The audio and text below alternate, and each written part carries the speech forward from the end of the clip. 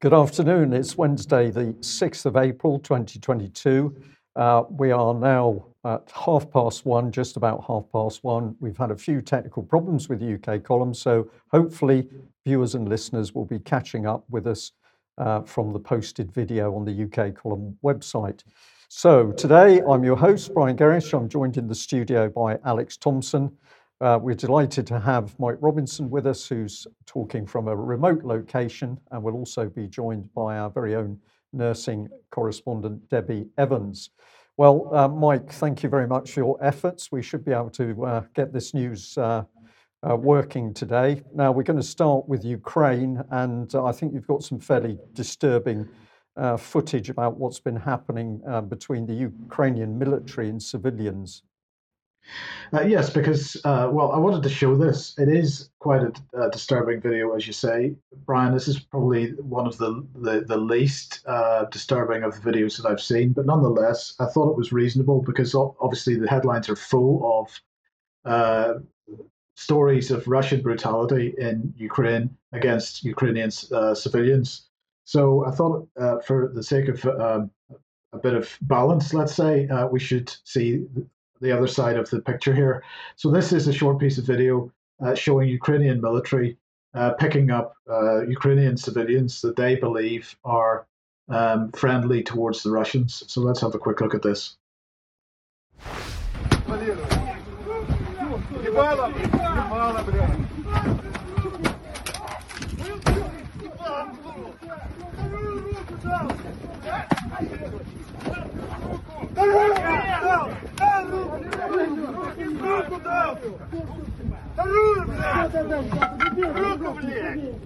Работает СБУ, блин.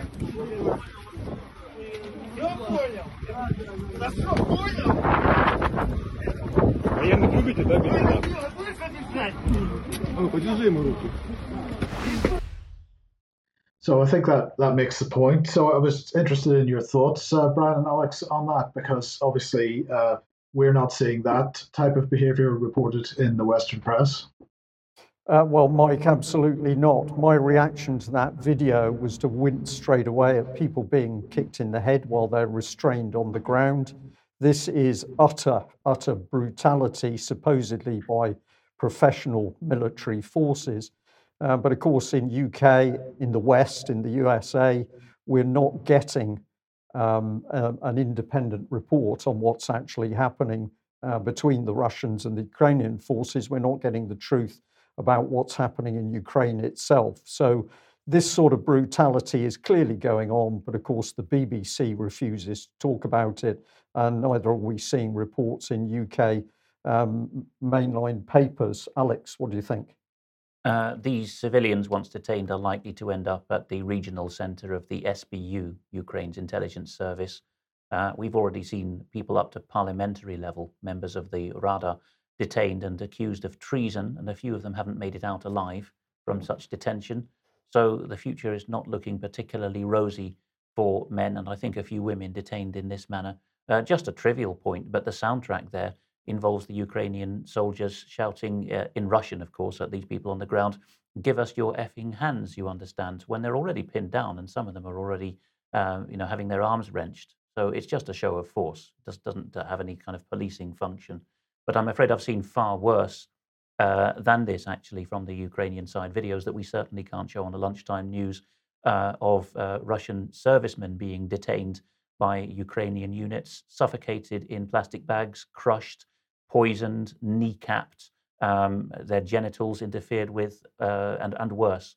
Up to burnings and crucifixions. Actually, that's the worst we've come across. And we don't get any of these reports on the BBC. So the population of UK simply being given one side to the story of the conflict in Ukraine itself. It's appalling. The lack of chronology is also telling, isn't it? You're about to feature the Foreign Secretary talking about what's happened in Bucha in the last week, a suburb of Kiev or a small city just outside Kiev.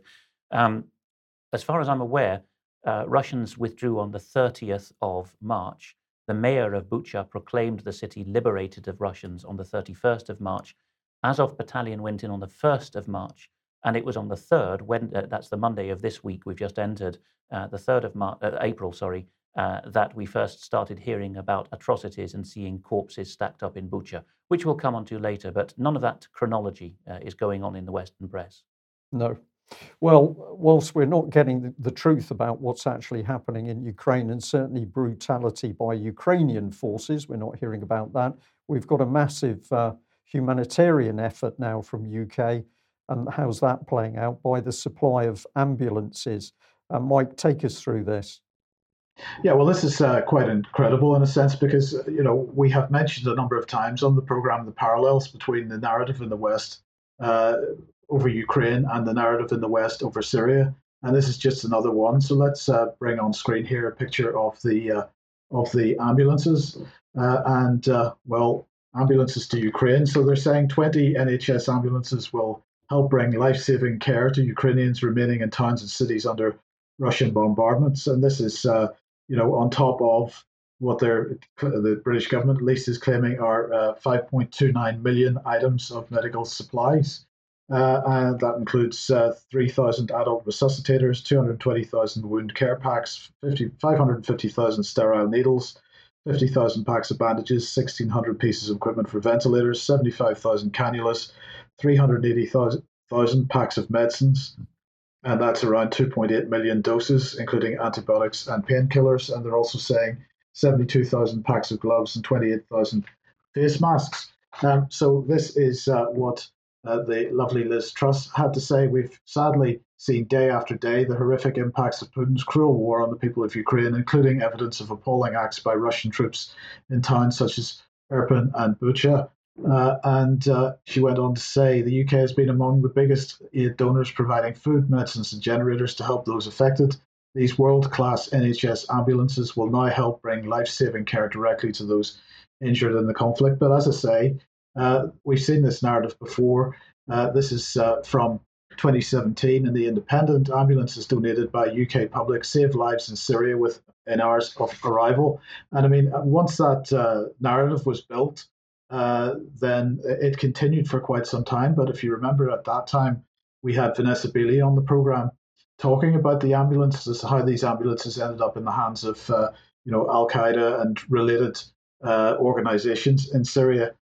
So they weren't being used for the benefit of the Syrian people at all. They were being used for the benefit of the insurgency. And that's, well, Alex, you might have a view on this, but that's probably what will happen in this case as well.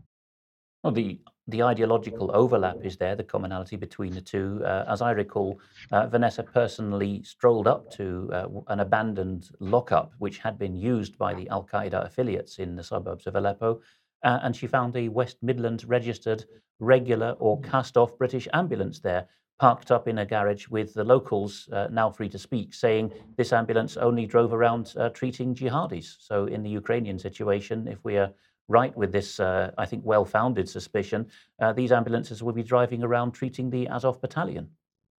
And of course, at home, we've got problems with the supply of ambulances to meet the needs of people here in UK under the NHS system. So incredible.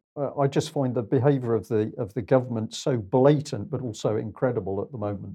That we can take facilities from UK, it's automatically put out in Ukraine, but do we really know what's going to be used for these assets? Bring in Debbie Evans very briefly here, because if I'm not wrong, Cornwall, where she lives, is the worst British county of all for the availability of ambulances, and she's been talking recently about problems at weekends with people waiting hours just to get an ambulance, and then how long they have to queue for the admission to General Hospital. So what is the situation there, Debbie, in Cornwall with ambulance supply?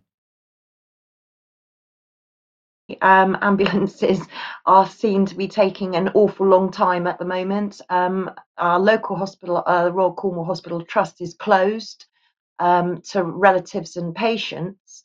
So ambulances apparently are queuing up outside. So how we can spare a load of ambulances, I have absolutely no idea, when some people have been known to wait up to sort of 8 to 12 hours for ambulances. Yeah, Debbie, thank you for that. Well, Mike, we've got more really now on the Russian side, and this is something that's taken place with the Russian embassy in Ireland. It's a quite incredible situation, Brian, if you think that even in a time of war, diplomacy is important, at least, because, we're just seeing this ridiculous move towards punishing the Russians at every opportunity. And of course, the first casualty of this is the diplomacy. So let's put this on screen. This is from the Irish Daily Mirror, and the headline is Russian Embassy urges Irish government to intervene as it faces fuel shortage with companies refusing to deliver supplies. So what the article says is that the Russian Embassy in Ireland is running out of fuel for heating and hot water and is complaining that numerous Irish oil companies have refused to deliver supplies. It has forced the embassy to write a letter to Foreign Affairs Minister Simon Coveney, asking the government to intervene before they run out. In a letter seen by the Irish Mirror, the Russians, ironically one of the biggest oil exporters before the Ukraine invasion, have requested Foreign Affairs intervenes into this clearly discriminatory case. A source said the embassy is struggling because no one wants to do business with them as a result of what's happening in Ukraine. It's not only some oil companies they're having issues with, it's banks too, and many more businesses. And the article goes on to say that the Irish Mirror also understands that the Bank of Ireland has decided to suspend their accounts with the Russian embassy in Ireland, according to senior sources. And Alex, I'm not aware of this type of intervention happening before, particularly with banks. No, it's not something I've got any recollection of having happened, even in actual war situations. There are situations where there have been wars between former Soviet republics that haven't actually, on both sides, declared war against each other and have kept their embassies open with a skeleton staff, and the services have been continued.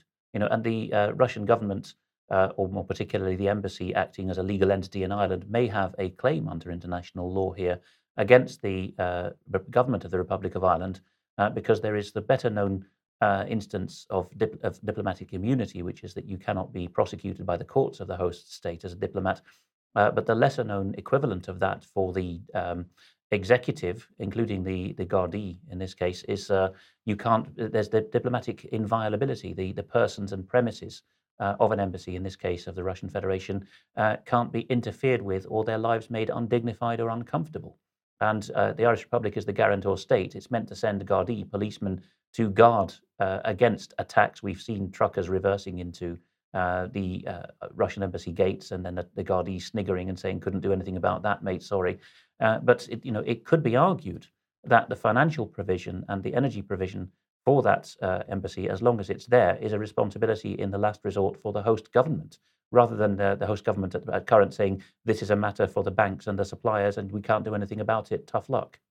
Yeah, the other thing I think we need to highlight, of course, is what we're now seeing is the raw power of banks coming to the surface. The banks, Canada, shutting down people's personal accounts and business accounts. Now we're seeing banking being used as a raw weapon here against embassy staff. And this isn't just a random European country. This is one of the few countries that's in the European Union but not in NATO, although, of course, reluctantly it has signed up to PESCO with a lot of arm twisting, so the European Union's own military project. And, of course, since the 2008 crash and the bailout that followed, the major Irish banks, not the Bank of Ireland to my knowledge, but the Allied Irish Bank, for example, have become effectively EU state enterprises. Yes. The EU taxpayer is on the hook for them. This could be argued ultimately that this is a European Union executive action. Okay, well, we're obviously going to stay posted on that. I think we're going to see a lot more of this type of activity by the banks because, of course, everybody can be controlled who's got a bank account. But if we just bring that slide back on screen a moment, Brian, we should just note that the most read article, at least if the algorithm is accurate for this Irish Daily Mirror piece, is that an Irish barrister has ended up in hospital after holding in her flatulence around her boyfriend for 2 years. Now, articles don't become the most read unless the algorithm pushes them at readers on social media. So what is this? We're meant in some ridiculously extended fashion to think of this as an attack on women or something because of domineering male behaviour, and that's far more interesting than what's happening to the Russian embassy right there in Dublin. Well, this is all a part of applied psychology by the media to change the way we think and behave. We'll get on to that at another time, Alex, but you've got some information about Turkish drones in Ukraine. Defense news in the US is often worth watching, and these are on screen at the moment. These Bayraktar drones are Turkey's pride and joy. and they're being shown here with the Ukrainian state crest on the tail fin. The crest there actually has a word embedded in it. It says Volya, meaning freedom in Ukrainian. But the Bayraktars are, we are told, something which swung the 2020 war in Azerbaijan's favor against Armenia and Nagorno-Karabakh. And now, if people have been watching my recent appearance with Vanessa Beeley on the Last American Vagabond, and also Eva Bartlett was on that long format interview. We did talk there. I think that was the right interview where we mentioned the Bayraktars, because it's now coming to light that Turkey has been asked by the Ukrainians whether the engines and the whole general specifications of this drone would allow aerosol spraying deep in foreign territory, enemy territory. But let's put that back on screen and see what's going on. The Defense News angle on this is that the Ukrainians are going to need more powerful engines. So towards the end of this piece by Kirsten Fontenrose and Andy Dreby, we see that for Ukraine, its drone arsenal will likely continue to be effective in protecting its forward line of troops, but ineffective over territory that Russia grabs. Note that above here, there's a sneaking admission that Russia is consolidating gains rather than striking out further into ethnic Ukrainian majority territory. But the Defense News piece continues, if Ukraine is put into a position of having to take back territory, this is suggesting that if there's a further forward push into northern and western Ukraine, it will need longer range attack drones with satellite communications. I think this may be a bit disingenuous because we have indications that the Ukrainians have been putting beefed up engines and greater fuel tanks in these drones already since last year. But there's an indication here that this is with the connivance of the West. Well, the other thing which I think we have to think about here, Alex, is who is actually flying the drones, because you've got a remotely piloted vehicle. So once this thing, taking it off the ground, putting it in the air, that does not have to be done by a Ukrainian drone pilot. That could be done remotely by a British pilot or an American pilot. So we have no way of knowing who is actually conducting the war if you start using drones. And I think this is one of the things which people should really be aware of. We know operations in Syria were carried out remotely via satellite link. Yes. Where we had Royal Air Force drone pilots flying live missions. From Bryce Norton, I believe. Indeed. And now we've got the situation where the West is pumping drones into the Ukrainian conflict. Who is going to be flying those drones? Is it actually going to be NATO that's releasing ordnance from the drones? Is it going to be British and American pilots who are actually flying these things? Meanwhile, the public remains completely ignorant. That's what I think the real risk is. There is a closer parallel here because Israel was at the cutting edge of drone technology before the Turks launched the Bayraktar.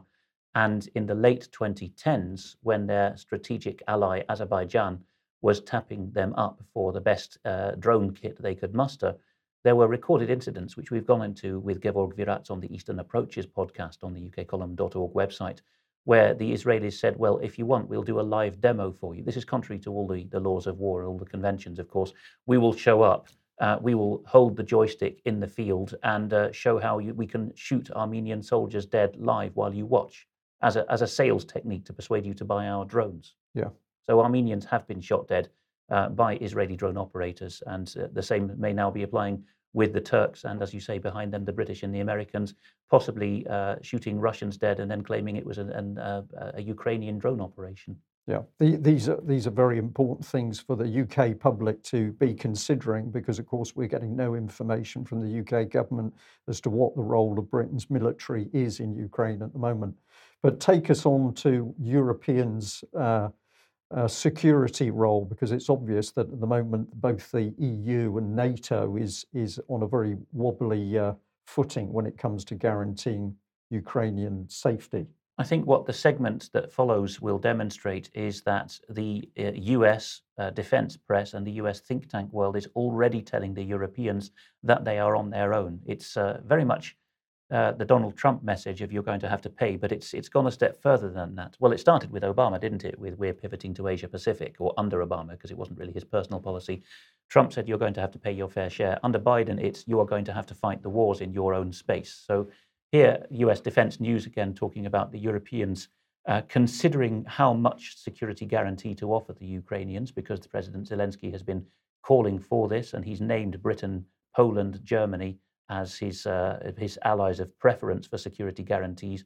There's some overlap there with the old Minsk agreement security guarantors, but there's more emphasis on the go-it-alone powers like Britain outside the EU now, and Turkey, which, well, nominally in NATO, but how much longer? So let's see. Charles Friess for the EU's Foreign Office, the EEAS, says that as soon as the war is over, or at least if there's a ceasefire, we need to think what kind of guarantees will be offered to Ukraine. And Friess tells the American military press here that the sweet spot is that the EU will be on the hook for more than Budapest, which is the old 1990s accord for Ukraine's security guarantee, including Russia, but less than NATO's Article 5. Oh, of course, the Budapest Memorandum is actually explained on screen, but it's now a thing of the past. So it's all in the making, actually. What's going to be the security guarantor for the post-war Ukrainian state? Will it be de facto borders or de jure borders that are guaranteed? Will the Crimea and Donetsk and Lugansk be included? Will it be only the territory that is actually controlled by the Ukrainians after the war? And to what extent will this guarantee actually involve going to war on behalf of the Ukraine? That all remains to be seen. Now, three pieces from Foreign Affairs, which, as you can see at the top of the slide here, is the organ of the Council on Foreign Relations, Incorporated. I've put that in not just to acknowledge who the real author is, but to point out that they call themselves rather disingenuously a council, as though they were an official organ, but they are forced in their rubric to put Inc. at the end because they are in fact an incorporated company, a private body. The CFR, of course, has been explained in great length by a number of analysts. Daniel Estulin's book on the Bilderberg Group is a good place to start, and how they have their placemen all over Washington. It's the American version of Chatham House, effectively. So in the first of these pieces, which is written by two senior guys at the American-German Marshall Fund, entitled A New Germany, How Putin's Aggression is Changing Berlin, we read this, that for Germany, Russia's attack on Ukraine changed everything. The historian Fritz Stern, who escaped the Holocaust, once wrote about the 5 Germanys he had come to know in his lifetime: Weimar Germany, the Third Reich, the Federal Republic of Germany, the German Democratic Republic, and then Chancellor Kohl's unified Germany that Mrs. Thatcher was so averse to seeing. That was the 5th Germany, apparently, in his lifetime. And this is editorializing now by the Marshall Fund guys, who are, the senior German think tank, the one most closely allied with Washington. What the world is witnessing now, say these authors, at least one of whom is a German, is the birth of a 6th Germany, a new German state, in other words, one willing to exercise military power in defense of liberal democratic values. So not for the first time, it seems that liberal democracy is being used as a pretext for something actually quite violent, but it's being actually admitted now. A new German state has replaced the 1990 version of the German state. Let's see what else Foreign Affairs is talking about. Here, a more junior writer talks about international law in the Ukraine. I just put this in really to highlight how much this jars with what we've seen at the beginning of the news. So we're reading here that Volodymyr Zelensky has led Ukraine in perhaps the most remarkable moment of resistance and national identity formation in recent memory. There's a sneaking admission there, Brian, that the Ukrainians didn't have an idea what their state was on the eve of this war, which I would contend is a major reason why they have gone so far in provoking Russia. Zelensky, we're told, has made Ukraine into a symbol of democracy and freedom in the face of the Russian onslaught. That's an interesting statement, having seen the video at the start of the news of Ukrainian soldiers kicking civilians pinned to the ground, kicking them in the head. My That's thoughts a very, entirely. very interesting statement. But there's more, as the old comedians used to say, that the war has had the unexpected effect of reviving and reinforcing the international legal order. This would be that rules-based international order that you hear about from the West, in ways that Putin did not anticipate. Indeed, says the CFR's organ, Foreign Affairs, Ukraine's decision to rely on law, even as Russia has relied on the brute force, has raised the stakes of the confrontation. The conflict is not simply about the future of Ukraine, it is about the future of the global legal order as we know it. No, that's a key statement, Alex. We're really starting to see what this conflict is about. And later in the news, when we're actually covering a segment to do with matters of health and vaccines and COVID, We've got a gentleman called Atterley. We've got a small video clip, which Debbie sourced this clip, where he's talking about this exact subject. So Yeah. I think that's going to be a very interesting clip to reinforce that statement. Bear in mind the arc of my segment here. I've been making a case that the Europeans are told, for you, this is existential. You can have a Fourth Reich or a Sixth Germany. You can duke it out. But back home in America, where the CFR is based, although of course their biggest secret is that they are acting on behalf of a British round table interest, here they're writing about the perilous long game in Ukraine as seen from the Beltway. And this is written by a Rand Corporation senior, that think tank in the US that does the American military's dirtiest thinking for it at a kind of half arm's length remove for the purpose of deniability. And the subheader here is compromising with Putin may be not Europe's, America's best option. Europe is to slog it out, not America.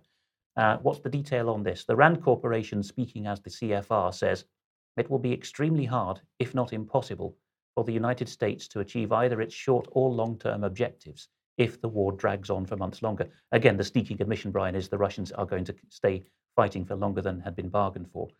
The Rand Corporation continues, however distasteful it may be to reach a compromise with Putin after the carnage he has unleashed, the United States, again, not Europe, the West, or NATO, the United States, should work to secure a negotiated settlement to the conflict sooner rather than later.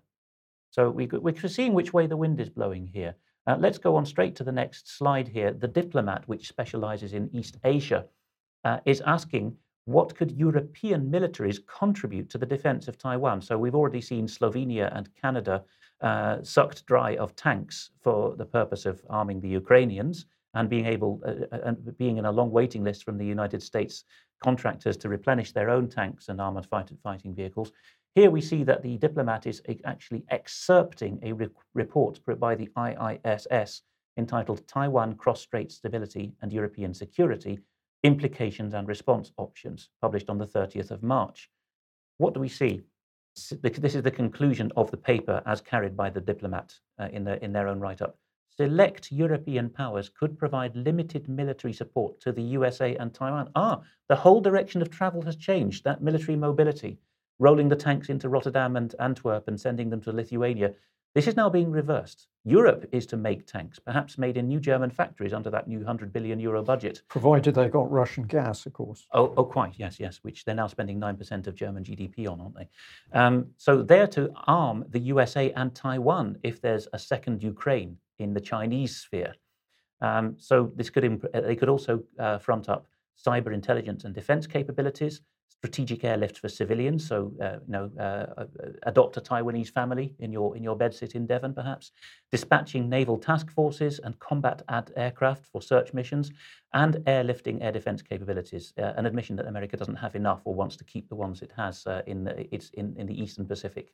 A key assumption, says the report, is ultimately by the IISS, in all of these scenarios, is that Europe would not be acting alone. Well, even by saying that, they're suggesting that there might come a time when America says, Taiwan's not our war. If the Fourth Reich wants to stop the Chinese getting Taiwan, then let them duke it out. And it finishes, given that any higher intensity conflict with China would significantly reduce US military capacity in Europe. So again, they would be sucking their forces out of Europe, not beefing them up. This could result in a further headache for European military planners, but maybe Chancellor Scholz's 100 billion euros will plug some of that gap. It's very interesting to see, of course, that you've got to go to these, we'll call them deep documents, to find out what is actually happening politically and with the geopolitics. You're not going to read this in the Times or the Guardian. You're not going to see it on the BBC. You've got to go to the source documents from these organisations to actually find out the true picture. It's true, yes. And we're going to finish this segment with just a bit of video. This is a very brief clip of the Danish commissioner at the European Commission speaking, Margrethe Vestager, whose own portfolio is trade-related, but she's one of the several vice presidents of the European Commission for whole strategic areas under Ursula von der Leyen as the ultimate boss of the Commission. And Vestager's particular portfolio is making is Europe fit for a digital age. So she's the digital guru, but she's also interested in trade and competition. She was in the running to be the next European Commission head.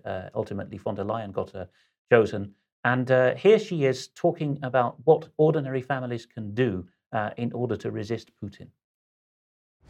Because everyone is asking, what can I do? You can do two things. Control your own and your teenager showers. And when you turn off the water, you say, take that, Putin. I don't know. What can be said about that? Well, I don't think I want to say anything because this is the level of the article you were pointing to where flatulence is put next to serious things of war in Ukraine. Yeah, quite. So, yeah. Finishing up from me, a parliamentary question or two by a member of the Alba Party, which is the breakaway group from the Scottish National Party, Kenny MacAskill, who is a Westminster MP, so an MP at British level for that party, who's kept his seat after transferring parties, but he was elected as an SNP Member of Parliament. He's pretty hardcore left-wing, which makes it even more interesting that someone of his persuasion is asking these questions. He's now talking about, if we bring that on at the moment, the next slide. Yeah, just pop that on to the next sequence there. There we are. Yes. So here we are. This is Kenny MacAskill asking the Secretary of State for Defence a couple of things. First, on the 17th of March, if memory serves, he was asking James Heapy whether the Azov regiment in the Ukrainian armed forces is a neo-Nazi or far-right force in an MOD assessment. And the blithering answer says, well, not really, because they've become a party and they've decided to become a bit more pro-Jewish, and they even have some Jewish members, so nothing to worry about. This was followed up a few days later by MacAskill, who for 7 years in the then new Alex Salmond administration in Scotland was the Justice Secretary, and of course he had the Al-Megrahi case to deal with, the Libyan alleged bomber of Lockerbie, and that was what MacAskill's mainly known for. But he did learn quite a lot about geopolitics in those years, to be fair to him. He, in his follow-up, says, does the Secretary of State for Defence know whether any members of Ukraine's Azov movement have access to British-supplied anti-aircraft weapons? And again, it's not the Secretary of State himself who answered, but it was the Deputy, James Heapy, who says, well, you might want to read this, Brian, because you read it to me the other day and you thought there was a lot of verbiage in here. Well, I thought it was a very interesting reply. The UK is taking a lead role in coordinating the humanitarian and military support for Ukraine. This includes lethal aid in the form of defensive weapons and non-lethal aid such as body armour. Anti-aircraft weapons, Starstreak, are being issued to the Ukrainian armed forces for them to use for the purpose of defending their sovereign country. Under the current circumstances, the Ukrainian Ministry of Defence is likely to have operational command of the National Guard, which also includes Azov Battalion. All shipments of lethal aid to Ukraine are being carefully calibrated against the current context on the ground. So that statement is saying very clearly, yes, these arms are getting into the hands of the Azov Battalion. So. Yeah. There you are, yes. But this is only worrying if you start looking at the whole of the segment we've just presented, what the Azov Battalion is. Indeed. Well, before we bring Mike back on screen with us, let's just have a look. This is a report from the Sun newspaper. They had an embedded video clip. And we've got Zelensky out and about, apparently looking at some very severe bomb damage to vehicles and cars. So he's on the walkabout. If we just bring that image back on screen a second, we can just bring some comment in. Play on words here, but I thought this was very much not the sun shining on the righteous, but apparently for the Sun newspaper, the sun is shining out of the bottoms of these gentlemen. But have a look at them.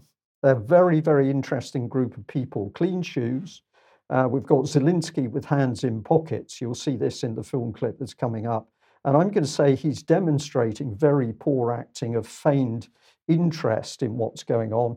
But of course, this is a very clean video because there's not an Azov Nazi insignia in sight. So the Sun has made sure that this Ukrainian presidential video propaganda clip is simply streamed across for the British public to suck up. So let's have a look at this very brief clip.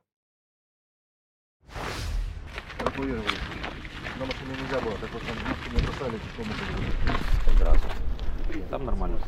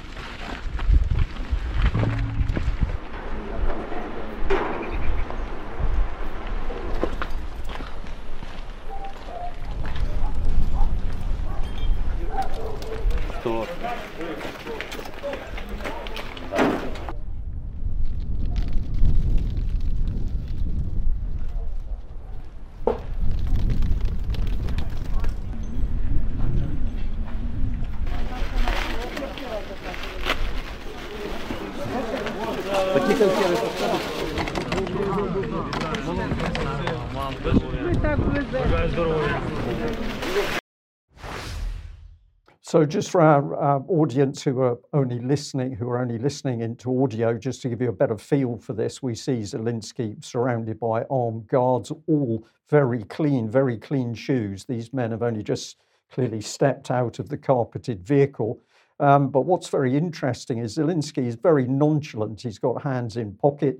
To me, he doesn't seem very concerned at what he's actually seeing. But when he goes into a setting where aid products are being handed out to the people, water and food and tinned food is being given to them over market type stalls, there's virtually no reaction from those Ukrainians to his presence at all. One of the people serving, as it were, responds to him. But this, to me, wasn't a loved leader being welcomed by people who are in a deep battle. He was hiding behind the tables where this aid was being given out. I think we would call the bystanders there subdued, and him perhaps somewhat sheepish. There seems to be a sort of presence hanging over the scene, doesn't there? A menace. Well, I think because it's so heavily staged, but what they're not getting is engagement from the Ukrainians on the ground, that here is the beloved, loved leader. So there we are. The sun shines out of their bottoms, according to the Sun. But let's have a look at this report from the Wall Street Journal, which is there under the surface. Ukraine quietly receives tanks from the Czech Republic to support the war effort. Now, if you go onto the Wall Street Journal, you can read this. I listened to their audio clip of this article, but I want to bring it in with this one because this is a Russia Today report where it actually mentions this article. And have a look at what's said here. The Central European nation has also reportedly supplied Kiev with howitzer artillery pieces and Soviet-made BMP-1 infantry fighting vehicles, according to the newspaper. The supplies have been funded by the Prague government and, quote, some private donors who have joined a state-backed crowdfunding campaign. So what's happening here, Alex? We've got oligarchs now buying the weapons to be unleashed in the war. If they're in Czech stores, and it's just like the eve of the Second World War, that the Czechs always like to be heavy on artillery and big military pieces. In fact, they had more than the Germans on the eve of the Second World War. So they're always well supplied there, but they're notable for keeping Soviet-era supplies in warehouses. So, okay, they may have mothballed a lot of these BMP-1s from the Soviet times and some of these howitzers, but they're going to release them for a fee, it would seem. So either they were in private collections in the Czech Republic, which makes it even dirtier business, or let's say they were in Czech Ministry of Defense storehouses. So the Treasury or the Ministry of Defense there agreed to release them on receipt of money from what? Private payments from people in or outside the Czech Republic? Well, we just to don't. The state coffers? We don't know, but we should know, because certainly we should expect to see Britain's security services warning the British public about what's actually happening here. That's not happening. But the other thing which catches my eye on that report is that we've had crowdfunding stopped for people that were trying to protest about vaccines or what's been happening with other civil rights cases. Crowdfunding has been stopped. But if you want to crowdfund to pump heavy weapons into Ukraine, that gets a big thumbs up. Mike, I'm watching your face as we're going through this segment. Let's broaden it out a bit, because we've now got the UK, the US, and Australia joining forces.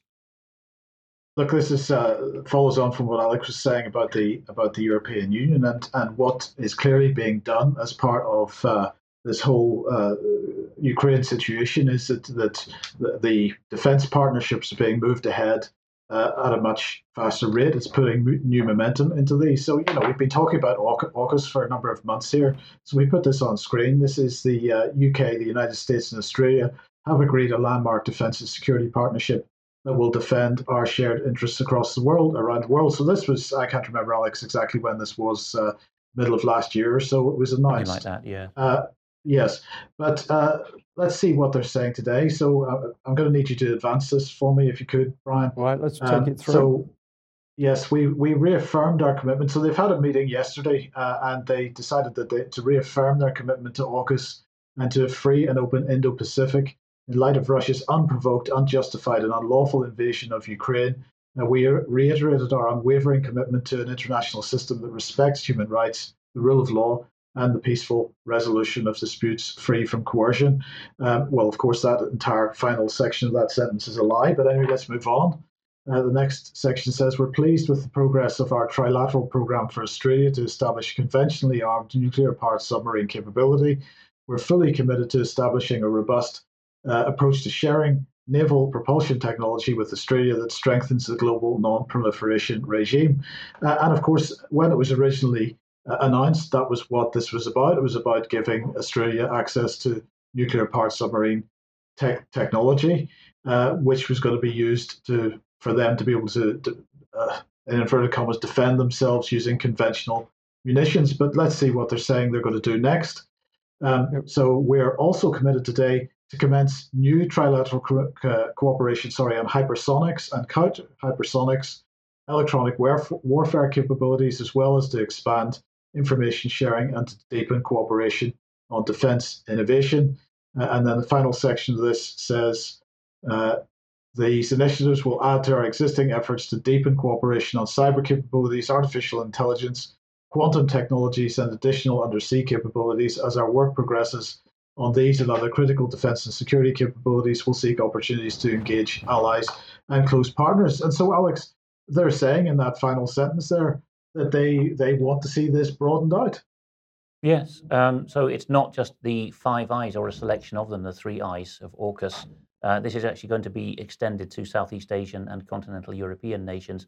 But even as a threesome AUKUS, and Brian will know this well from his naval experience as me from my GCHQ as well, the British and Americans need the Australians involved because you don't have complete coverage of the globe latitudinally or longitudinally unless you have the Aussies on board. And if you do, then you have a global grid for whatever highly advanced, probably space-based and undersea-based network you want to have in place to have any chance of countering Russian, Chinese, and in time maybe even Iranian hypersonic missiles. Whether you can counter hypersonics, I think, is a fundamentally open theoretical question at the moment, but there's a grudging admission there that if they don't try, they'll remain at least one generation behind the Eurasian bloc militarily.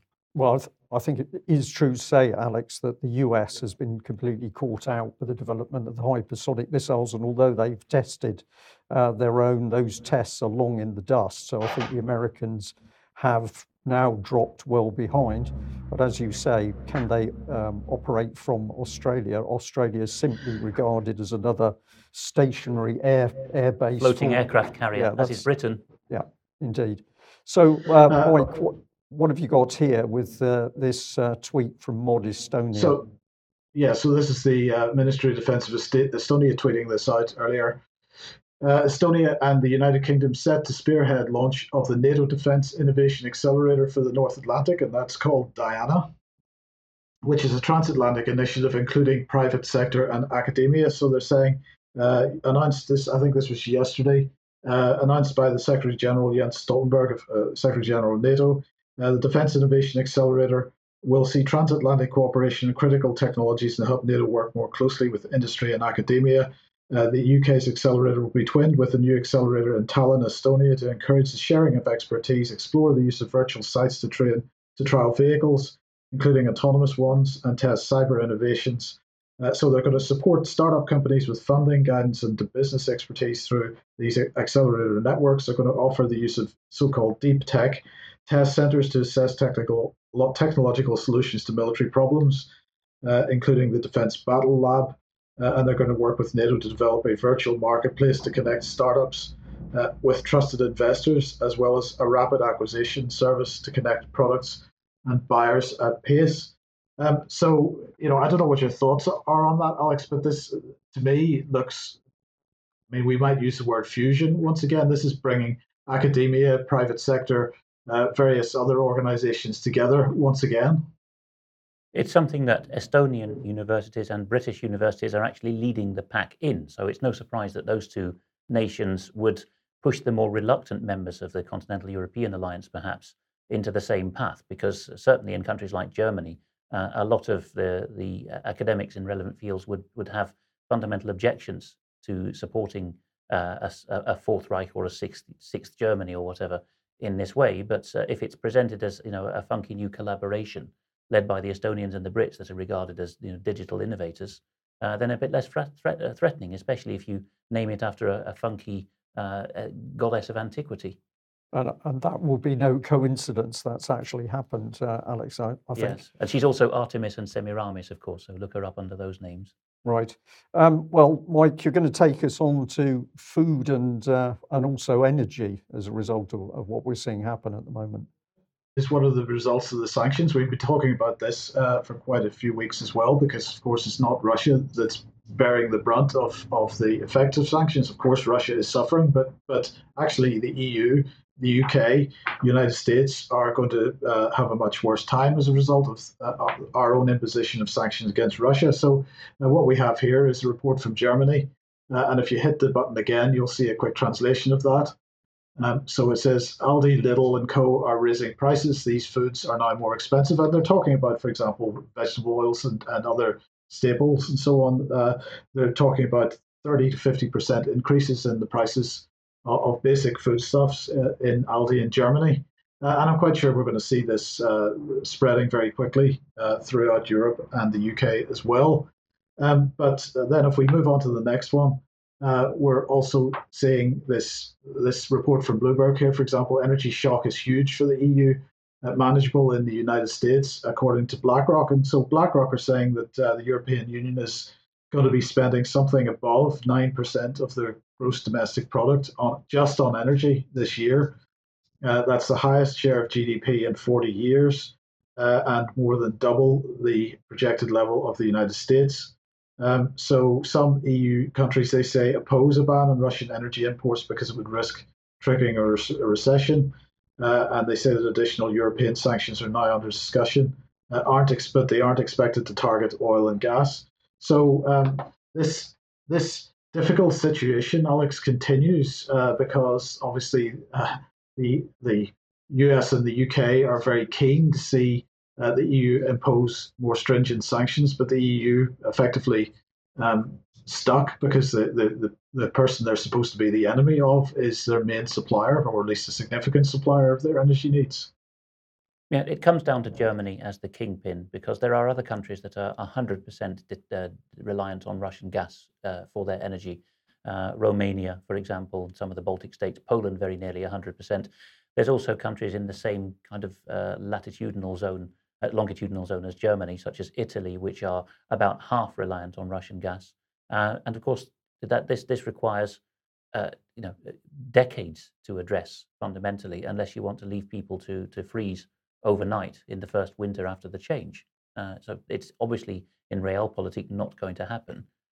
But the proportion of spending of GDP on energy is just going to skyrocket, and this at a time when defense spending, which was kept artificially low, deceitfully low in continental Europe, down at the 1% level for decades, has now shot up. We've seen even at the CFR's House Journal is saying the Germans will be the new military superpower, effectively, at least for their own part of the world.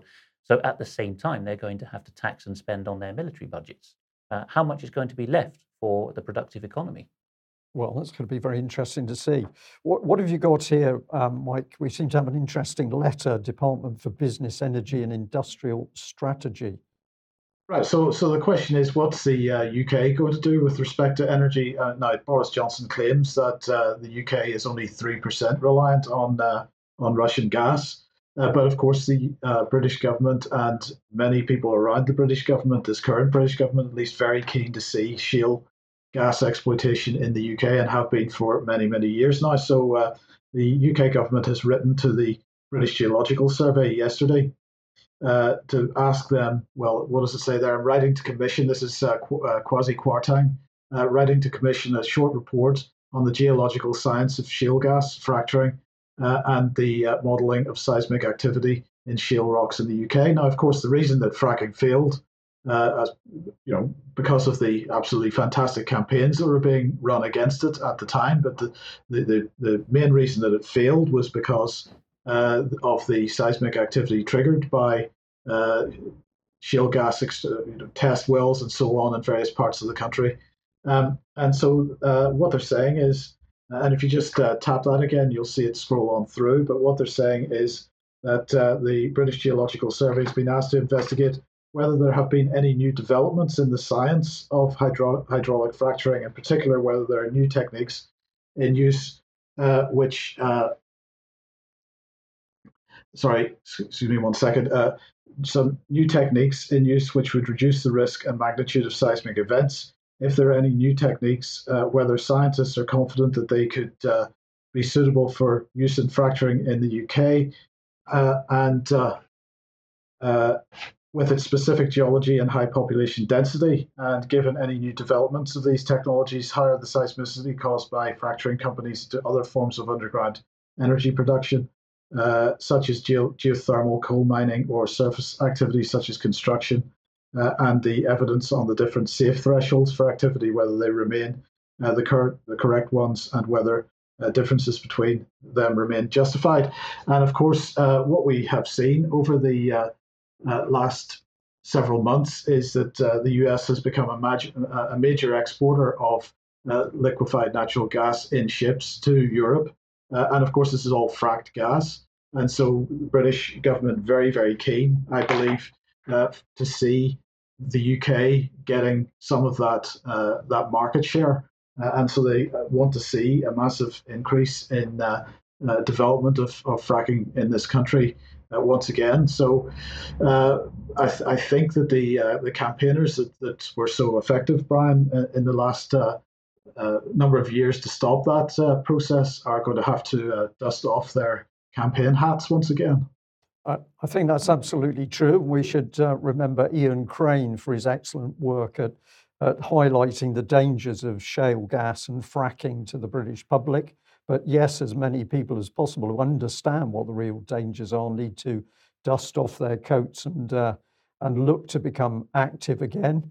But I can't help think that this is another cynical ploy by the UK government, that under the smokescreen of it's that nasty Putin interfering with the world oil markets, we've got the opportunity to try and help get the profits going for the shale gas companies. So under the smokescreen of all matters Putin and Ukraine and turbulence in the oil industry, what can we do? Well, the government can smash up more of the country by going for the shale gas, but maybe I'm a bit cynical on that. More particularly in Lancashire, people who watched Ian Crane's material over the years will know that Quadrilla had a particular site in Lancashire that was very controversial, that Ian perhaps single-handedly ensured ultimately was not going to be fracked.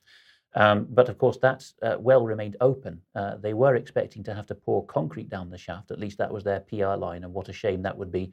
And they got a stay of execution just last week from what's I think called the North Sea Transition Authority, telling them that they can keep it mothballed for a bit longer. So that it's all pointing the same way. Very convenient in commercial sense there, Alex. Well, Mike, let's end off this segment with Imran Khan. What are you seeing with this really interesting story? Well, yes, I haven't seen, and correct me if I'm wrong, Alex, but I haven't seen too much coverage of this in the Western press, or at least to any great detail. But let's put NDTV on screen here. And we have the headline, Imran Khan paying price for being disobedient to US, Russia, because, of course, he is refusing, or he has been refusing, to impose sanctions or to break his diplomatic ties with Russia and so on. Now, Imran Khan went to Moscow on the 24th of February, and that was the same day that Putin ordered the special military operation in Ukraine, and on that day, then he became the first Pakistani premier to visit Russia since Nawaz Sharif in 1999. So this has resulted in quite a lot of pressure on him. There was calls for votes of no confidence, and as a result, he decided on Sunday to call an election within 3 months. And that no confidence motion then was dismissed by the Deputy Speaker of the National Assembly.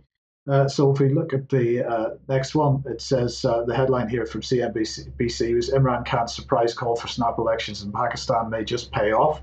And it says on Sunday, Khan avoided an attempt to oust him when Deputy Speaker Kazim Khan Suri refused to hold the no confidence vote. Suri, a member of Khan's ruling party, claimed that there was foreign interference in the attempt to unseat Khan.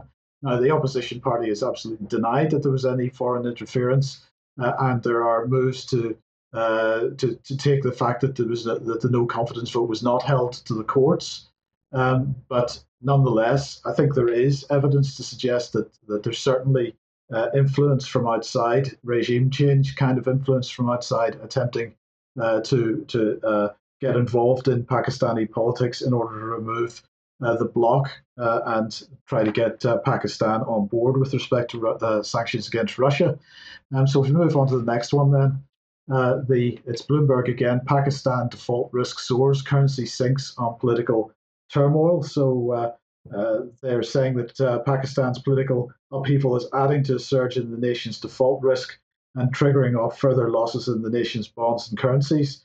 And they're saying that they pointed out that the ongoing political turmoil had already caused the Pakistan currency to sink by 5% this year, and that's according to Moody's. So the bankers, once again, getting directly involved in assisting the efforts to oust Imran Khan. And then finally here we've got the Pakistan Daily, The Dawn, and they're saying financial services question Islamabad's ability to continue reforms agreed with the IMF. One of the reports suggested that this could even force the IMF to suspend its $6 billion bailout package for Pakistan. Some reports underlined America's dominant role in the IMF, adding that a confrontation with Washington could not only derail Pakistan's economic arrangements, but would also have a negative impact on the country's economic standing. And then a quoted financier, as they describe it, warned that increased tensions with the US could further damage Pakistan at the Financial Action Task Force, which has already put Pakistan on what it calls its grey list. What do we say here, Alex? This is it looks like an effort from outside Pakistan to push for regime change. Imran Khan has called an election. Many people are suggesting this was a good move and that he should probably survive that. But nonetheless, it's more efforts at regime change, it looks like. And I think that the Pakistani president has at least been persuaded by Mr. Khan of serious arguments for that, because as with most heads of state, he has the right of prorogation to dissolve parliament. But it's up to the Electoral Commission, actually, in the final instance, to call fresh elections. So those two are decoupled from each other, and the dissolution of the National Assembly is done when the Prime Minister can persuade the President, as he would have to persuade the Queen in Britain, that there was a pressing need for it, a national security or stability need. Of course, if we zoom out and take the big picture, the whole of Eurasia generally is going into a bloc that doesn't depend on America and Europe for anything anymore. So people naturally think of the periphery of Asia there, Russia, China, Southeast Asia, India, and Iran. But the biggest of the many countries in that region that I haven't just named, because there's so many countries and populous too in Asia, is Pakistan with over 200 million. And right through the Cold War, and in fact right since Jinnah and the partition, it was positioning itself geopolitically as whatever India is not, that is what we are. So through the Cold War, with India having cordial relations with the Soviet Union because of its post-colonial or de-Anglicization campaign, Pakistan took the line that it wanted to make itself useful to the CIA and MI6. And since 9/11, Pakistan has been, okay, at times it was the tail wagging the dog, but Pakistan has been in America's wake as a very much a CIA base of operations, even more than Turkey. That's what's now being threatened. Pakistan's, the Jung, or as it's known in Urdu or Dawn, is basically the deep state or the establishment speaking in Islamabad, saying, watch out, we may lose lots of Uncle Sam's dollars and military protection. But that's already a losing argument, it would seem. Certainly in Pakistan's business capital, Karachi, yeah. They're seeing opportunities for the maritime and land and air bridges that are being formed across Asia. And they're saying even if it's a bitter pill to swallow to be in the same block as India, their arch rivals, they're probably going to want to be in that block in the end. Yeah, so we're seeing a major shift in power here. Yeah, aren't we don't have Afghanistan anymore. We as the West, the deep state, don't have Afghanistan. So what need is there for Pakistan anymore? We will watch that spot. Right, let's move on, and we're going to say we hope that you like what UK Column is doing. We're getting some really tremendous letters of support from people, emails, telephone calls, cards, and it's truly wonderful. So if you're not already a member of UK Column, sign up with us via the website. Have a look at community.ukcolumn.org.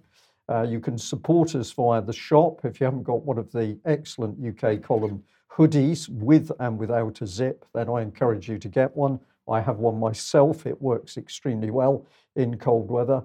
And of course, we're going out on a number of different channels, Twitter, Facebook, Brand YouTube, BitChute, Odyssey, etc. So join us. We should give a periodic reminder to the viewers that these platforms do their best with the limited bandwidth and funding they have. And if people find that their service is sometimes choppy, they shouldn't always assume that we've been hacked or that those platforms are acting in bad faith. It's just that they're not on the same order of magnitude as YouTube and Vimeo, who kicked us off. So we can't always be smooth in our transmission. Indeed, and with the exception of today, where we have had some technical problems in the studio, when people report problems with UK Column broadcast, what is usually going on is a problem with the person's own internet connection. So make sure if you're watching UK Column, you've got the least number of programs open on your machine, and make sure that you've got a good internet connection. Now, I'd like to just remind people that the Tea House Theatre Group are hosting Peter Ford, former ambassador to Syria and Bahrain. That's on Thursday, the 14th of April, 7 till 10 o'clock in the evening. And the address for that is 139 Vauxhall Walk, London, SE 115HL. So if you're in the London area and can give that group support, we'd like to encourage you to go, and I believe it's £5 on the door. Now, this is a very important little segment to the news, because a couple of days ago we pointed out that this very brave gentleman, Sir Christopher Chope, was speaking out in the House, and he was starting to ask questions about vaccine adverse reactions. And it appeared in the clip that we showed that basically he was cut off very abruptly by the Speaker, the Right Honourable Sir Lindsay Hoyle. Sporting his beautifully impartial Ukrainian ribbon there. Well, this is true. We could have a discussion on this, but what we wanted to do in this particular little clip is to be completely supportive of Sir Christopher Chope himself, because many people contacted him as a result of our report, and he replied, and he gave a common reply to several people, which we think we should read out to you. So this is the reply from Sir Christopher Chope to members of the public who saw what he had attempted to do in Parliament. He said, "I do not believe that the Speaker was unreasonable, however, in not allowing my supplementary question to be answered on Thursday, the 31st of March. My question was insufficiently related to the original question, which was about those affected by contaminated blood products and the length of time taken to inquire into that issue. I took the opportunity to inquire as to whether those suffering from COVID-19 vaccine damage would have to wait as long as those affected by contaminated blood products, but my intention was to make a point rather than seek information. The Speaker gave me the opportunity to put a further question during the topical questions later that afternoon.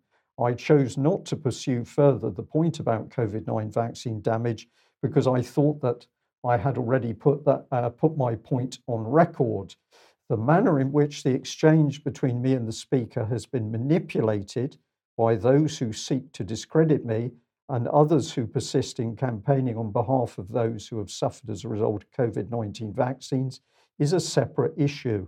It shows the extent to which the establishment is keen to suppress open debate and information on this matter.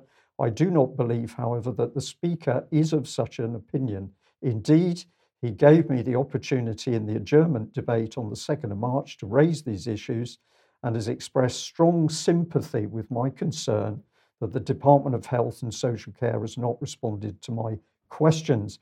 I hope this is helpful. With best wishes, Chris Chope. So I think it's a very good response that he's put out. And what he's really pointing to is the manner in which the clip was put out. UK Column used it, but that clip had gone in many other places. Was an attempt to discredit him and make it appear that he was in conflict with the Speaker. So we're delighted to be able to put Sir Christopher Chope's answer on the screen.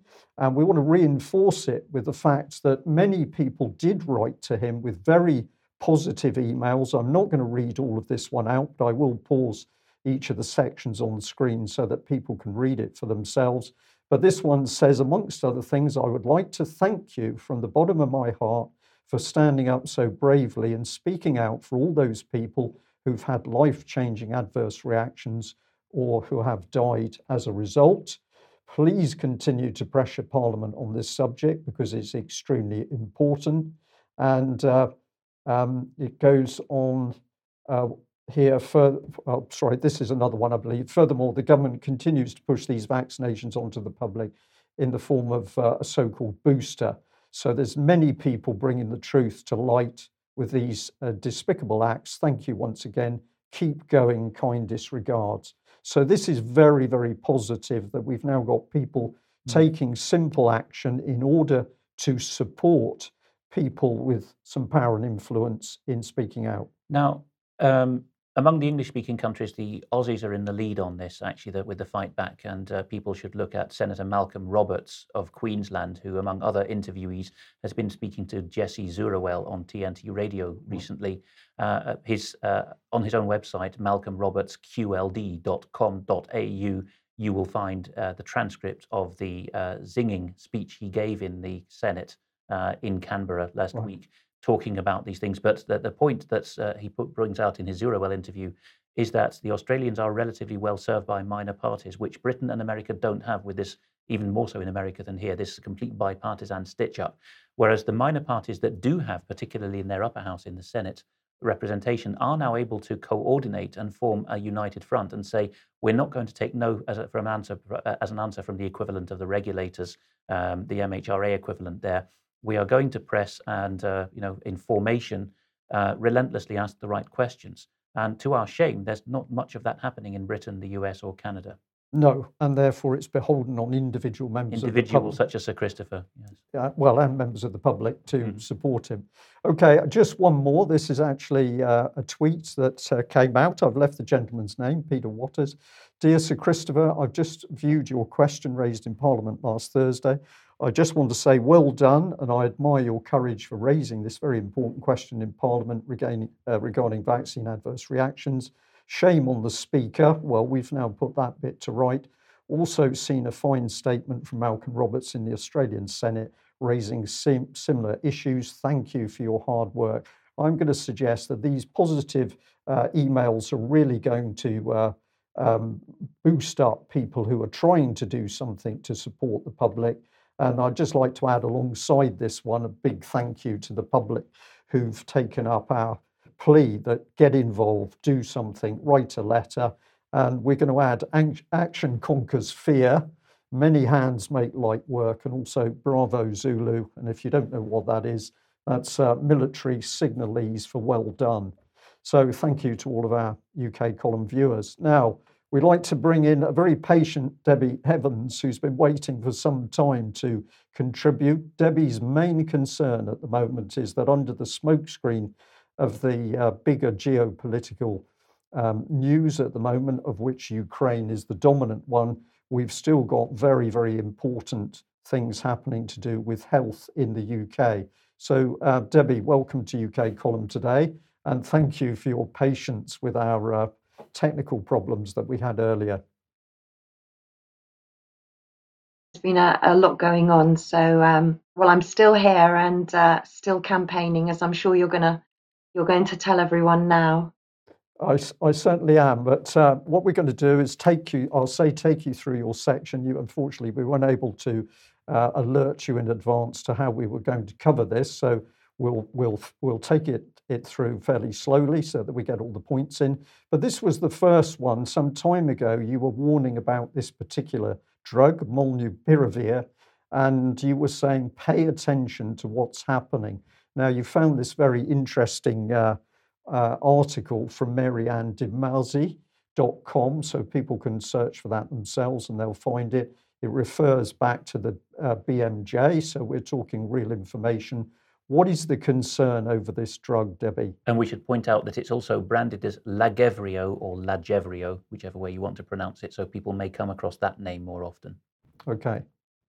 Yeah, that's correct. And thank you very much to the viewer that sent me this article, because as you know, we've been warning about molnupiravir right from the get-go. This is an antiviral. It's Merck, one of Merck's products. Now, anybody wanting to search more information, have a look at BitChute and Dr. David Wiseman talking about molnupiravir, because this is a drug that's given to patients at home. So if they're vulnerable or elderly and they test positive for COVID, then they'll be sent a course of molnupiravir to take at home. However, it never ever passed the first stage clinical trial. We know that it's mutagenic. We also know that it's carcinogenic, and we also know that it's teratogenic. In fact, the risk for pregnant women or anybody thinking of having a baby is so great. There is now a pregnancy registry that can be found on the BUMPS website.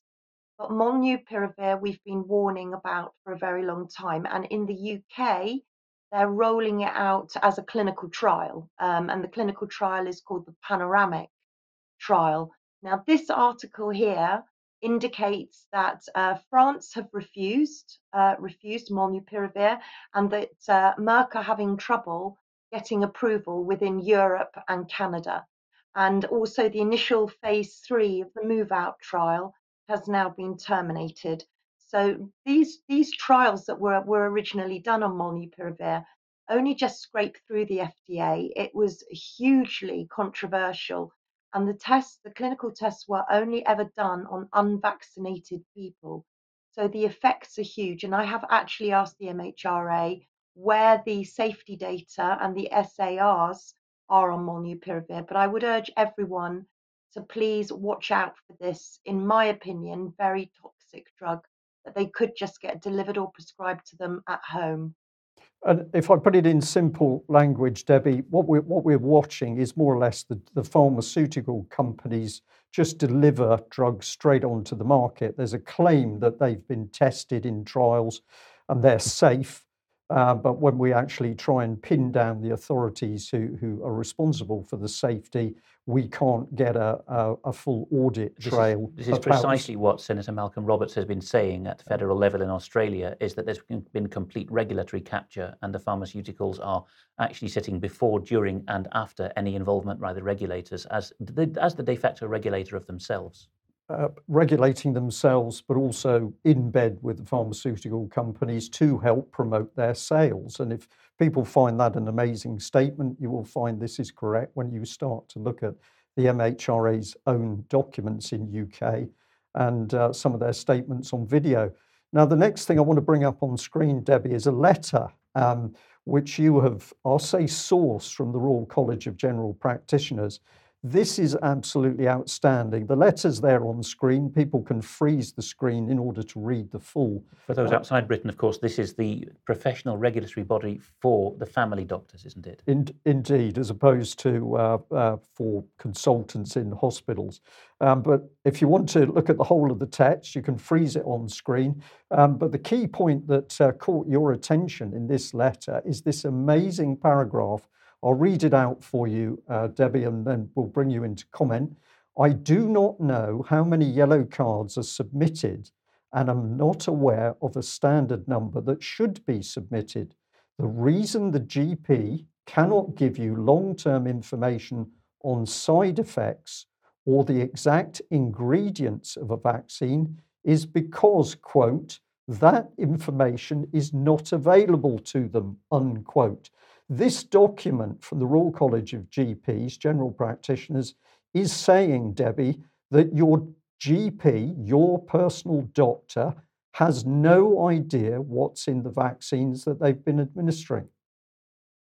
Yeah, absolutely. And you know, I know that we're running short of time, but people can read that letter and it says everything, really. I can't really add anymore, to the point that if we are going to our doctors and we're looking for informed consent, we want to know what the ingredients are that we're going to be given. They do not know. If we were going to a restaurant and we wanted to know the ingredients of the food that we were about to be served, the chef would be able to tell us. But the doctors, they don't know. It's that simple. It's absolutely shocking. And In that was fact, from the Honourable Secretary. Brian and I were at a restaurant last night, and we noted, and we subsequently found it's now an industry standard in larger British restaurants. You can even find to the kilocalorie how many calories are in each portion served to you now going to a restaurant. Indeed. Yeah, And also, if you order a dish off the menu, and this is your quote, Debbie, give us your quote about going into a restaurant and deciding what you're going to eat and compare that to the vaccine. Okay, well, so my son's a chef, and I asked him that if he was going to put on the menu prawn a la peg, I would be asking him what the peg is. I know what a prawn cocktail is, but I don't know what a prawn a la peg is. And if he didn't know what the peg was, and he didn't know if it was poisonous, I wouldn't eat it. The peg in the vaccine is polyethylene glycol. And then I said to him, if I knew that somebody had been into your restaurant and got very sick with maybe E. coli or norovirus or something, I wouldn't be that tempted on coming in and having a meal. And yet these doctors are giving us injections where they've got no clue of the ingredients, and they've got no clue of the side effects. So we're all making, a big fuss in restaurants. Quite rightly, we want to know what we're eating, and yet we're not being told what's being injected into us because simply doctors don't know. No, they're completely ignorant and in the dark. Meanwhile, we've got June Rain, head of the MHRA, that's the British authority which should be protecting the public from pharmaceutical drug damage, mistakes and failures. You have now just demonstrated to us the GPs have no idea what's in the vaccines. It's the MHRA that's collected information showing dangerous vaccine adverse reactions, including death. You've got yet another video clips, very short, of June Rain, the chief executive of that organisation, once again saying that the vaccines are safe. Let's have a listen to this clip. The next question from Joanna is, what do you think is going to happen this winter in the pandemic in the UK? And again, it can be very broad, or I think it's very uncertain, June. So I think, it's a very uncertain time. So we can leave it as it's uncertain, or if you'd like to add any additional comments on that. There are a number of factors that may help us get to an answer to the question. Clearly, from where I'm sitting, the uptake of vaccines for boosters and for the adolescents is really important. And we've heard recently of some tragic cases of COVID in pregnancy. So I think a key factor in what happens to the pandemic will be uptake. And I hope I can play, in the organisation, MHRA can play a really strong role in providing the assurances that these are very safe vaccines. So that's one factor. The other factor, of course, is behaviours. And here I am, I've got my mask beside me because I've travelled by underground today. Many people are not adopting those safe practices now. I think probably people need to remember where we were a year ago. So there are factors that will impact. But when I listen to what other countries are experiencing, and I was talking to other countries yesterday through the International Coalition of Regulators, they're seeing an upturn. Let's avoid that. So hopefully, if we're answering your question in about 3 or 4 weeks' time, we'll say we're getting out of this. Well, did we get out of it? That clip, if I remember correctly, is from early in 2021, a very young-looking June Rain. The crisis has aged her, that's for sure. She says they're safe. You've been working very hard to get a response from, amongst other people, Jeremy Hunt, to say that these vaccines are safe. I can call up your emails on screen for Jeremy Hunt, but just put it in context. Remind us how you ended up speaking to Jeremy and what he promised you. Well, yes, I was very fortunate, and one of the viewers sent me a link to a Zoom meeting on patient safety, and I hopped on, not thinking for 1 minute that I would A, get into the meeting, or B, be given the opportunity to ask a question. But I did ask the question, the same question as I've asked June Rain and the MHRA. And by the way, it's just very interesting to see June Rain telling us that she's been on the underground and she's got her dirty mask in front of her and she's handling it. So that was just one point. But I did ask Jeremy Hunt about serious adverse reactions and about an investigation. And he assured me that he was going to take this back to his committee for discussion, but that he was also very concerned about the serious adverse reactions after the COVID-19 injection. And then I see a tweet that would suggest that the Health and Safety Committee have got a full agenda and that this won't be agendaed.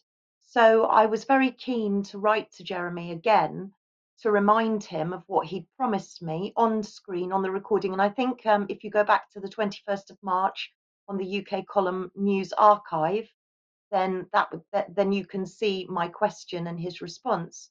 But I've written to him again to ask for his assurance that this will happen. And I would really ask every single viewer, if they can, to email. And I'm happy to give the email address in a minute, to email him and ask him where the investigation is and where the debate is that he's Right, promised. Debbie, let's reinforce that. Let's just bring your email up on the screen for viewers. This was the header. You can see the address that you can email Jeremy Hunt at hsccom@parliament.uk. This is what you said. I was very grateful to Jeremy for taking a question asked at a recent public patient safety webinar held on Zoom with regard to serious adverse reactions of COVID-19. He assured me that he would take my question to his committee, for which I was grateful. He also expressed serious concerns himself with regard to the recent data from MHRA. It has come to my attention, however, that via a recent tweet, it appears the committee is too busy. And what you discovered there, Debbie, was that the committees are apparently fully occupied with looking at other drug problems to the extent, well, it's hardly worth looking at vaccines. This is pretty extraordinary. That would appear to be the case. I can't think of any other reason why the agendas would be as full as they are. And I think we should take that as a very worrying sign as well. Right, okay. And of course, the other thing that you've done to try and lever out the truth as to what's been happening with vaccine deaths and adverse reactions is that you've been going direct to Professor Pir Mohammed from the Commission on Human Medicines. And he, of course, is ultimately the top of the pyramid with public safety with regard to pharmaceutical and vaccine products. And despite going to him, we'll put them up on screen so that people can again freeze them and check that what we're saying is absolutely correct. But you've got an email chain which shows that when you went to Professor Pir Mohammed, he tried to dodge the questions that you asked by referring the matter back to the MHRA. Yeah, that's right. I did, because I understand he's had COVID because he was on the NHS Improvement Board meeting. And so I said I was very reassured to see him there, but I was disappointed that I hadn't received a direct reply from him. Within 5 minutes of me sending that, I received a personal reply from him to say that my request and my questions would be addressed in the next few days. So I was very alarmed when I saw an email from the MHRA that had been forwarded by him to them for a response. So I've now emailed him again to say that he must have misunderstood because I was asking him the questions in his position as chair of the Commission of Human Medicines, and that I didn't, I felt I was being stonewalled by the MHRA, and I would be grateful for his personal response. As yet, I haven't heard back, but if I do, you'll be the first to know. Debbie, I rather suspect you're being very professional and kind by allowing him to let out. Let's just have a look at these emails on screen to reinforce that this is your first one to the professor. I'm very concerned that MHRA are reporting over 1.5 million adverse reactions, vaccine adverse reactions, and over 2,000 deaths via the yellow card scheme. We're aware that there's huge underreporting of yellow cards, so we must expect these figures in real time to be much higher. Whilst I appreciate these figures cannot be directly attributed to the vaccine, equally, without a thorough and forensic investigation, we will never know. I've been in regular contact with MHRA Dame Jude Rain and diligently watched every single MHR board meeting. I am very concerned that a simple question is not being answered. It almost seems as though I am being stonewalled. I do hope that this is not the case. And then your question, you put very succinctly, please can you tell me what advice you'll be giving the MHRA with regard to investigating these serious life-limiting and sometimes life-ending effects? Will you be recommending a thorough investigation? If not, why not? Also, I would appreciate your definition of safe. I note the word safe must never be used according to APBI. Could you explain?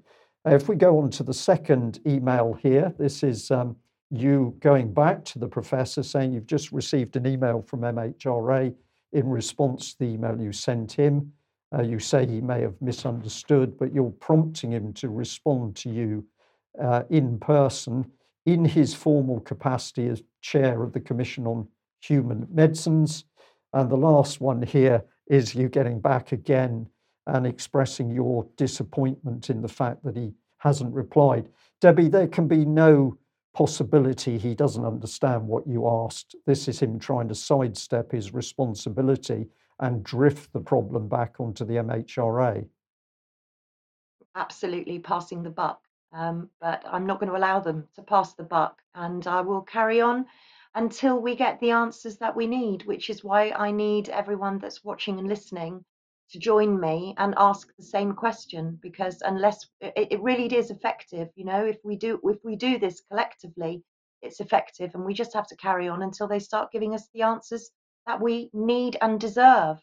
So for those listening in audio only, Professor Pierre Mohammed's email address is munirp@liverpool.ac.uk, and be particularly careful about being polite and reasonable in talking to such a senior figure, of course. I'd like to reinforce that, Alex, and say to our viewers and listeners that I believe that one of the reasons that Debbie is being so successful is because she's writing such short, succinct, very clear and very polite professional letters and emails. This is what's giving them the problem.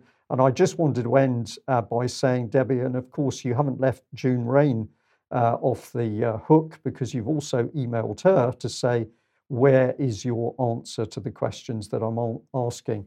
So Debbie, thank you very much for what you're doing. And we're going to continue to warn the UK public of the dangers of the vaccines which GPs, we now understand, have no idea what's in the actual liquids. And if you ask them what pegylation is, they say, well, it's a special, wonderful encapsulation, and that's all you need to know because that's all I know. Indeed. Okay, now we're watching the time. We're in slightly unusual circumstances today because this will be a recorded UK column news. Mike, I should bring you back in on the subject of COVID. And I'm also going to suggest that because we've got some other interesting subjects, we can't do an extra time. We should just continue with the topics that we've... Well, look, Brian, I'm going to say we can't continue because, if we don't end pretty soon, we're going to not have time to get the archive up. It's going to be tomorrow before the archive's up, so we should actually finish probably with this one or maybe one other. Okay, all right. Let's continue with COVID, and then we'll pick a couple of very short subjects or slides to finish with. Okay, well, look, I just wanted to mention the COVID inquiry. So let's put this on screen. This inquiry was launched a couple of months ago, and well, as you can see on screen there, it says the COVID-19 inquiry has been set up to examine the UK's preparedness and response to the COVID-19 pandemic, and to learn lessons for the future. The pandemic has affected us all, and the inquiry is holding a public consultation to ensure that everybody in the UK has the opportunity to give their views on how it should go about its work. So the terms of reference intend to cover preparedness, the public health response, the response in the health and care sector, and our economic response. So in other words, the response of the the results of lockdown and so on. But look, this consultation ends today, so this is important. If anybody hasn't already taken part in it, then this today has to be it has to be done today. So if we just go on to the next one then and just have a look at the main participants here, and just if you just progress your way through these. First of all, we've got the Right Honourable Baroness Heather Carroll Hallett, DBE, and she's responsible for making procedural decisions and so on. But she has been coroner of the inquest of the 56 people who died on the 7th of July bombings. Next of all, we've got Ben Connor. He is a senior civil servant and works for the Ministry of Justice, and also has worked for the Ministry of Justice and also the Department for Education. Next, we've got Martin here. Let's just remind ourselves, solicitor at Field Fisher LLP. He was on the Hutton inquiry and also on the 7/7 London bombings inquests. And finally, we've got Hugo. Hugo Keith QC, who was also he was lead counsel in the inquest on the London bombings of 7th of July 2005. So these are the types of people that are going to be running this inquest.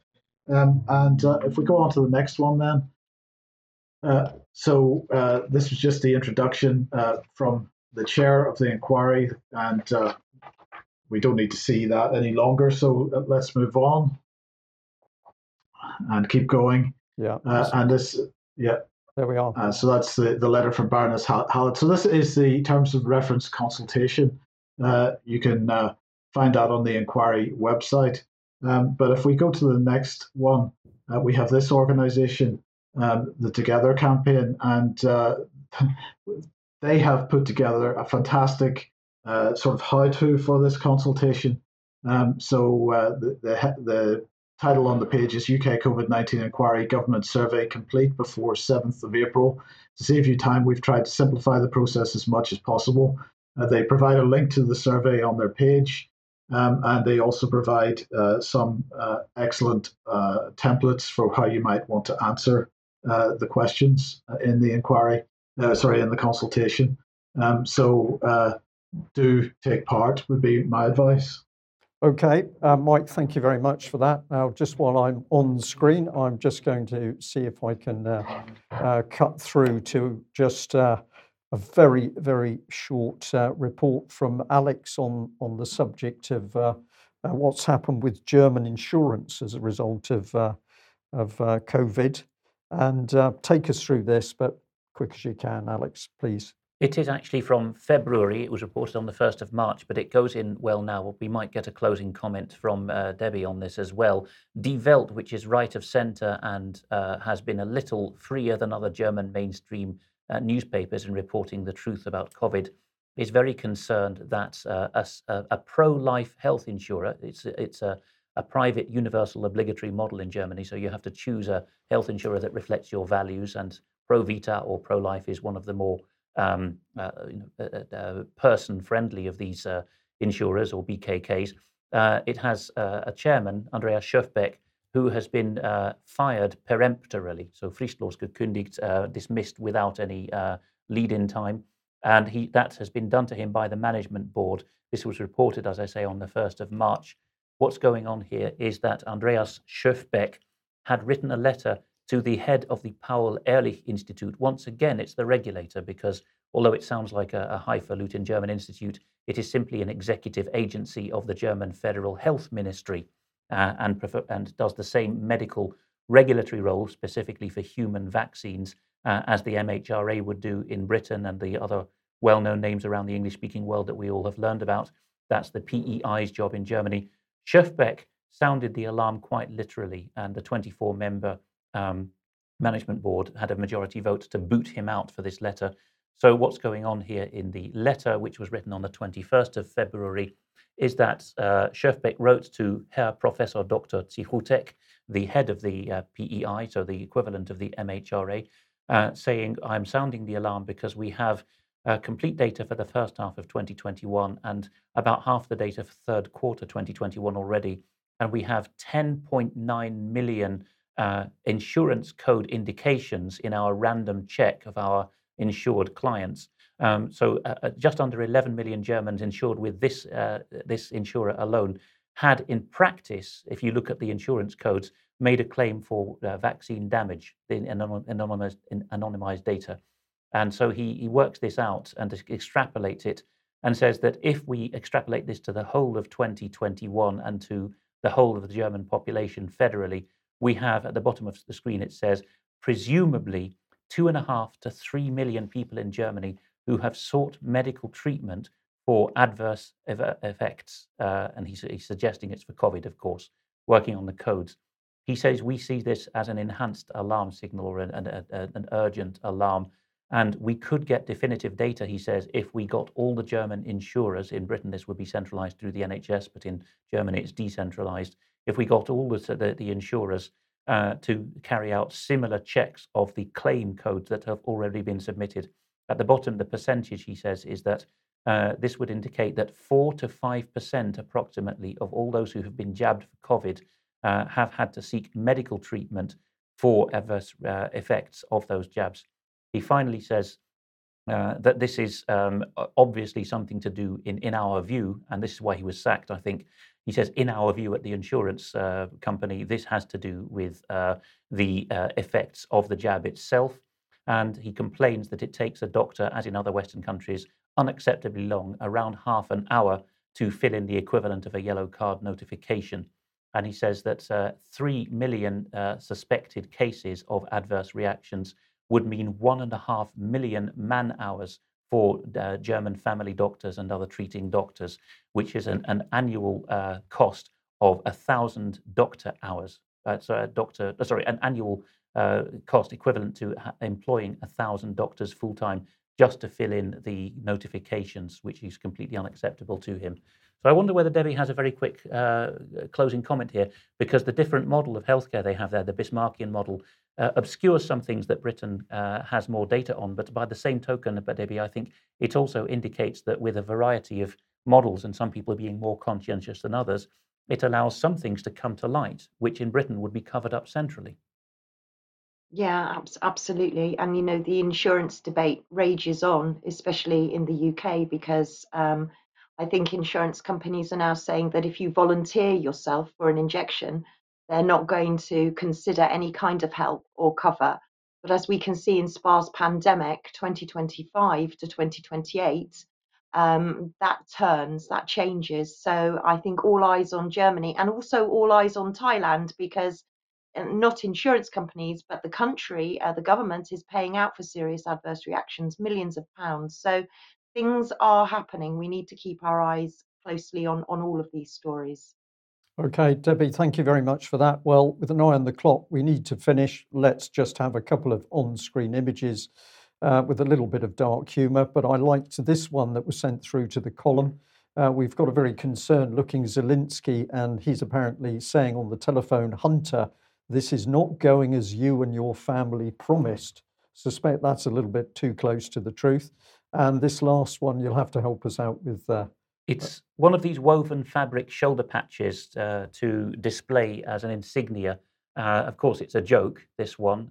You won't find it on any battlefield in the Ukraine from any side. But in Russian, with a rather natty, stylized version of Russian Foreign Minister Lavrov, looking a bit exasperated and at the end of his tether, the legend in Russian is "Есть такая работа с дебилами разговаривать." It's such a bind having to talk to idiots. And he's talking about Western governments, of course, and possibly Joe Biden. These words are not too far from what he's actually said in public, let alone in private over the years. Yeah, okay. Well, we're going to have to end there. We're going to say a big thank you to Mike Robinson for his work to get the studio up and running again so that we could record this UK column news. Rest easy. Unfortunately, these seem to have been problems with our equipment. So a lot of people discussing whether this was somebody else interfering. No, I think it's gremlins closer to home. Mike, well done. Big thank you to you, Alex, for joining me today in the studio, and also to Debbie. Thank you very much for your contribution.